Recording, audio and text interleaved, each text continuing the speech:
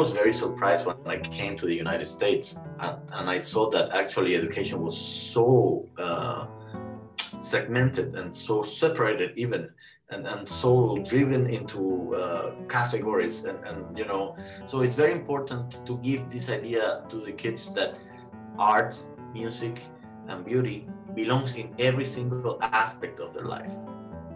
For 8 years, the Latino Arts Inc. Guitar Festival and Competition has been bringing music and beauty to the city. This year is no exception, as a virtual guitar fest means the pool of talent has widened. Renee Izquierdo, who you just heard, is a professor at the University of Wisconsin-Milwaukee Guitar Studies. He's also a performer for the festival.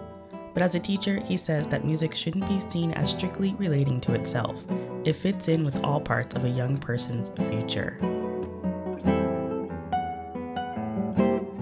Denora Marquez, director of the Latino Strings program for the Latino Arts Inc., joined us in conversation too. The youth arts program, she says, is the way to give students that don't have access to conservatory study an opportunity to learn through a scholarship-based program.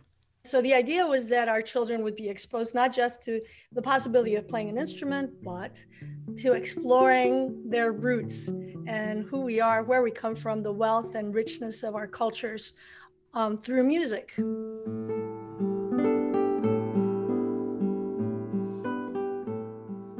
But this year, because things are virtual, Denora and Renee say that they have been able to work with students and professionals from all over the country. From Mexico, from Puerto Rico, from Canada. Renee says it's important that students have had a chance to learn music in a safe environment where they can connect with either their or broader Latino culture.